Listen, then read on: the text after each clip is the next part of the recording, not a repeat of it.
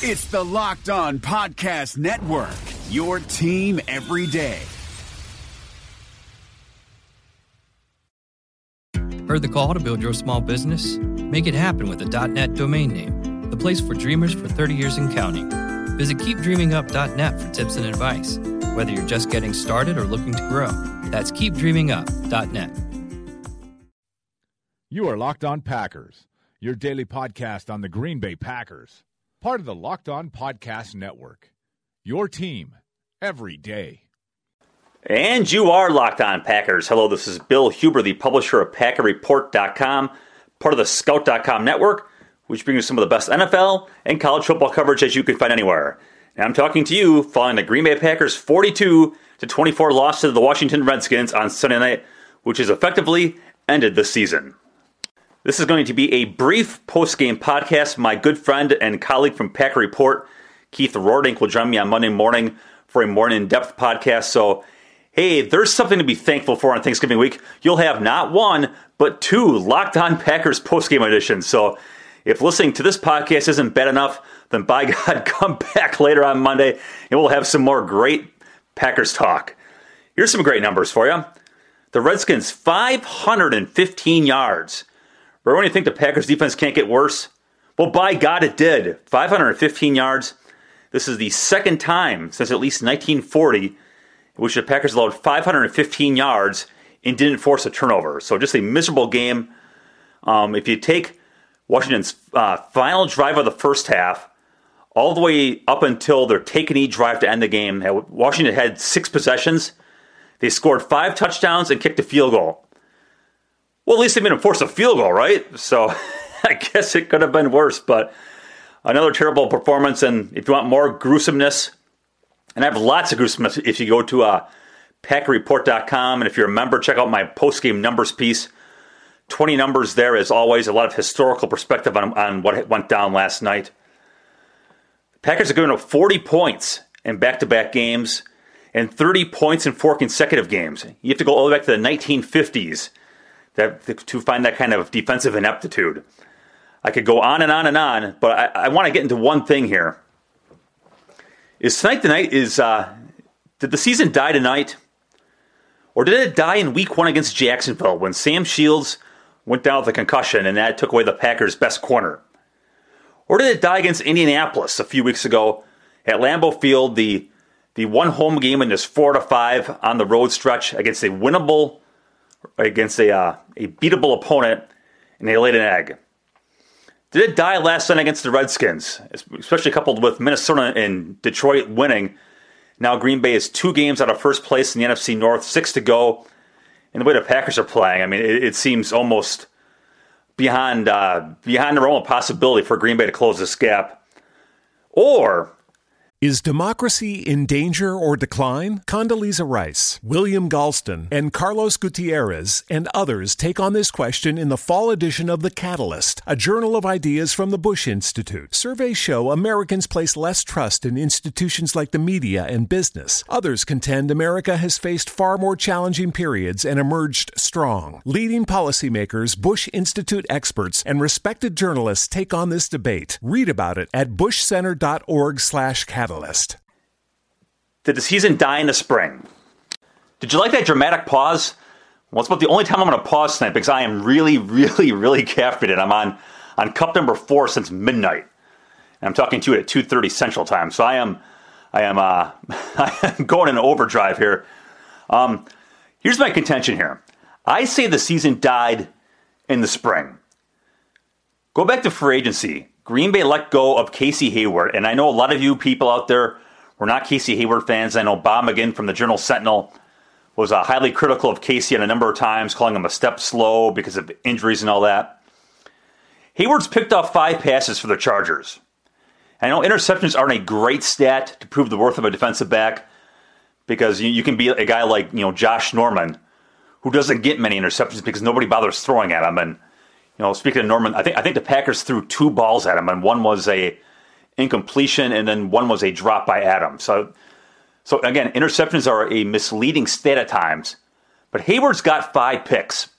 Green Bay's corners, they've got one interception from Green Bay's corners. So you lose Hayward. Why did you lose Hayward?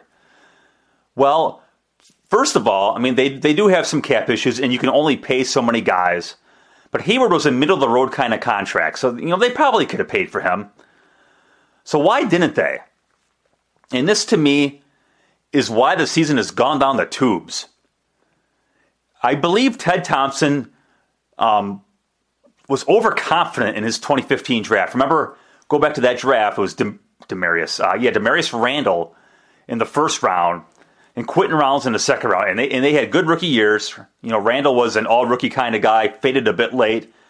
Rollins didn't play much, but when injuries forced him to play late in the year, he was really good. Probably could have had 4 or 5 picks if he would have caught him. But I mean, those two guys played good football. So Ted Thompson lets go of Hayward in free agency. The Chargers paid him, $3.5 million a year, or whatever it was. So he lets Hayward go and turns over the cornerback core to Sam Shields, Demarius Randall, Quentin Rollins, and basically bets the season. And I said this back at the time. You cannot bet the season on Sam Shields staying healthy because he's never stayed healthy. And no one saw this coming. He's going to end up playing 1 game this year. Missed the rest of the year with a concussion. His career is probably over. Or I shouldn't say probably. I don't know that for sure. I would say it's the safe money is Sam Shields' career is over. So Ted Thompson bets the season on Sam Shields, a guy who had never played 16 games. I don't think he'd ever played more than 14.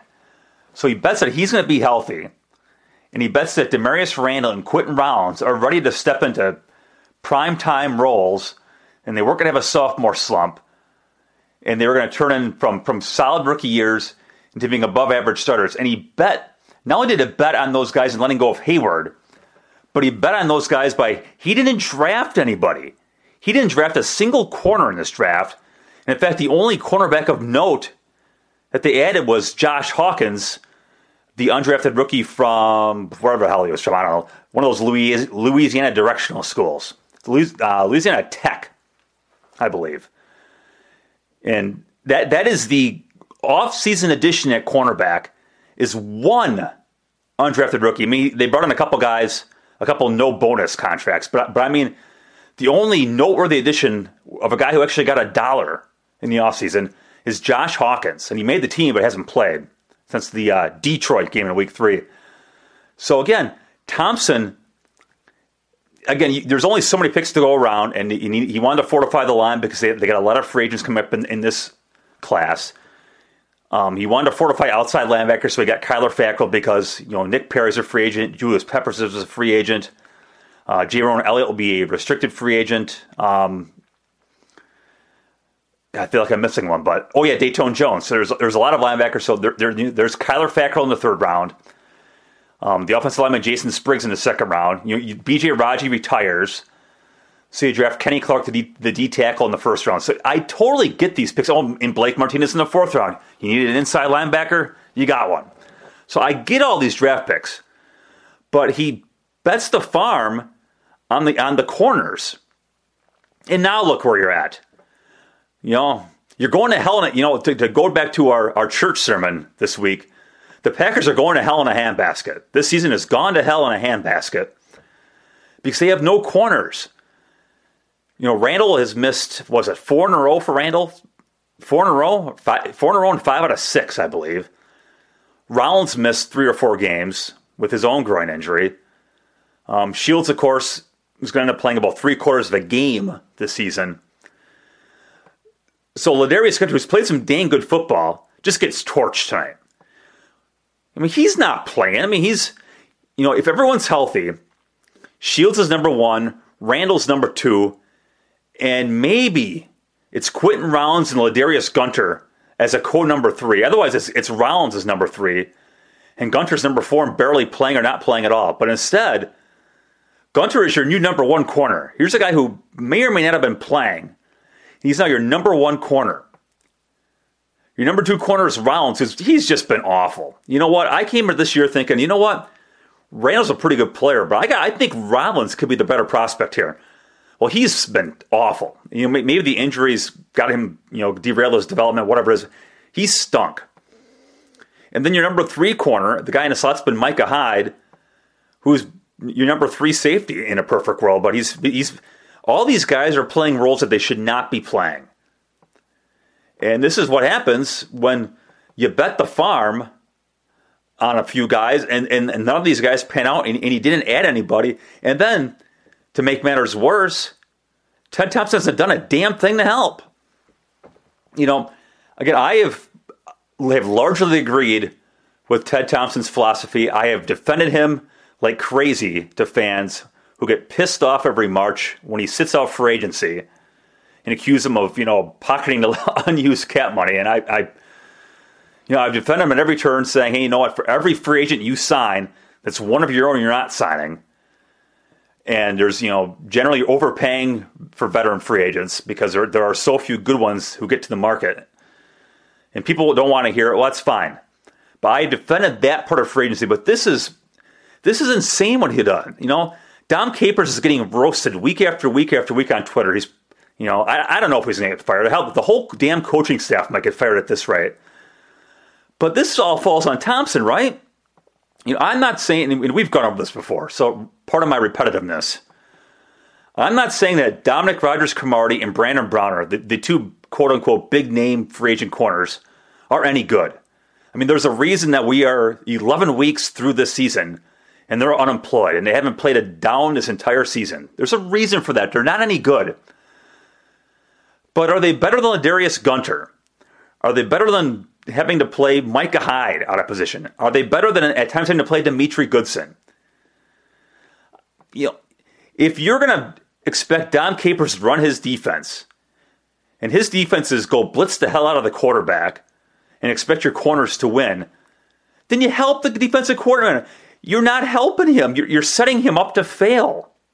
And they've set Dom Capers up to fail this year, but not having any corners worth of crap. They do not have, they're, again, Gunter's played some good ball. Rollins played good ball last year, but they've been awful this year. Well, Gunter hasn't been, but as a whole, just speaking generally and lumping them all into one group, that's the way to go here. Lumping this all into one group, the corners have been awful. You go back from 2009 through 15, Green Bay was number 1 in the NFL in opponent quarterback rating. Actually, number 2, Cincinnati was 1. Cincinnati 1, Green Bay 2 in opponent quarterback rating. Heading into Sunday, Green Bay was 29th. And after Cousins had a passer rating of 145 tonight, Green Bay's going to be 30th. Hell, they might be last. So you're going to go from number 2 over a 7-year span to hell, you're going to be next to last, somewhere in that area. It's because your corners, again, lumping them all into one group, your corners suck. And your GM, who finally actually got a running back brought in here, but he's done nothing to help. Nothing. I mean, he hasn't even worked out Rodgers-Cromartie. He hasn't even worked out Brandon Browner. He hasn't worked out any veteran corners. And again, I'm sorry to repeat myself here, but you can't expect a coach who's been a blitz-heavy scheme for 30-some years in this league to adjust to not having any corners. To me, this is all Ted Thompson's fault. Why they've given up 37 points the last 4 games, because opponents have figured out, well, screw it, we're going to throw the football and beat them that way. And here we are, Green Bay is 4-6. See what you want about the 2011 pass defense. They gave up a gazillion yards, and that's an official stat, by the way, a gazillion. They gave up a gazillion yards in 2011, but they intercepted like 30 passes too. These guys have picked off 7 and only 1 by a corner.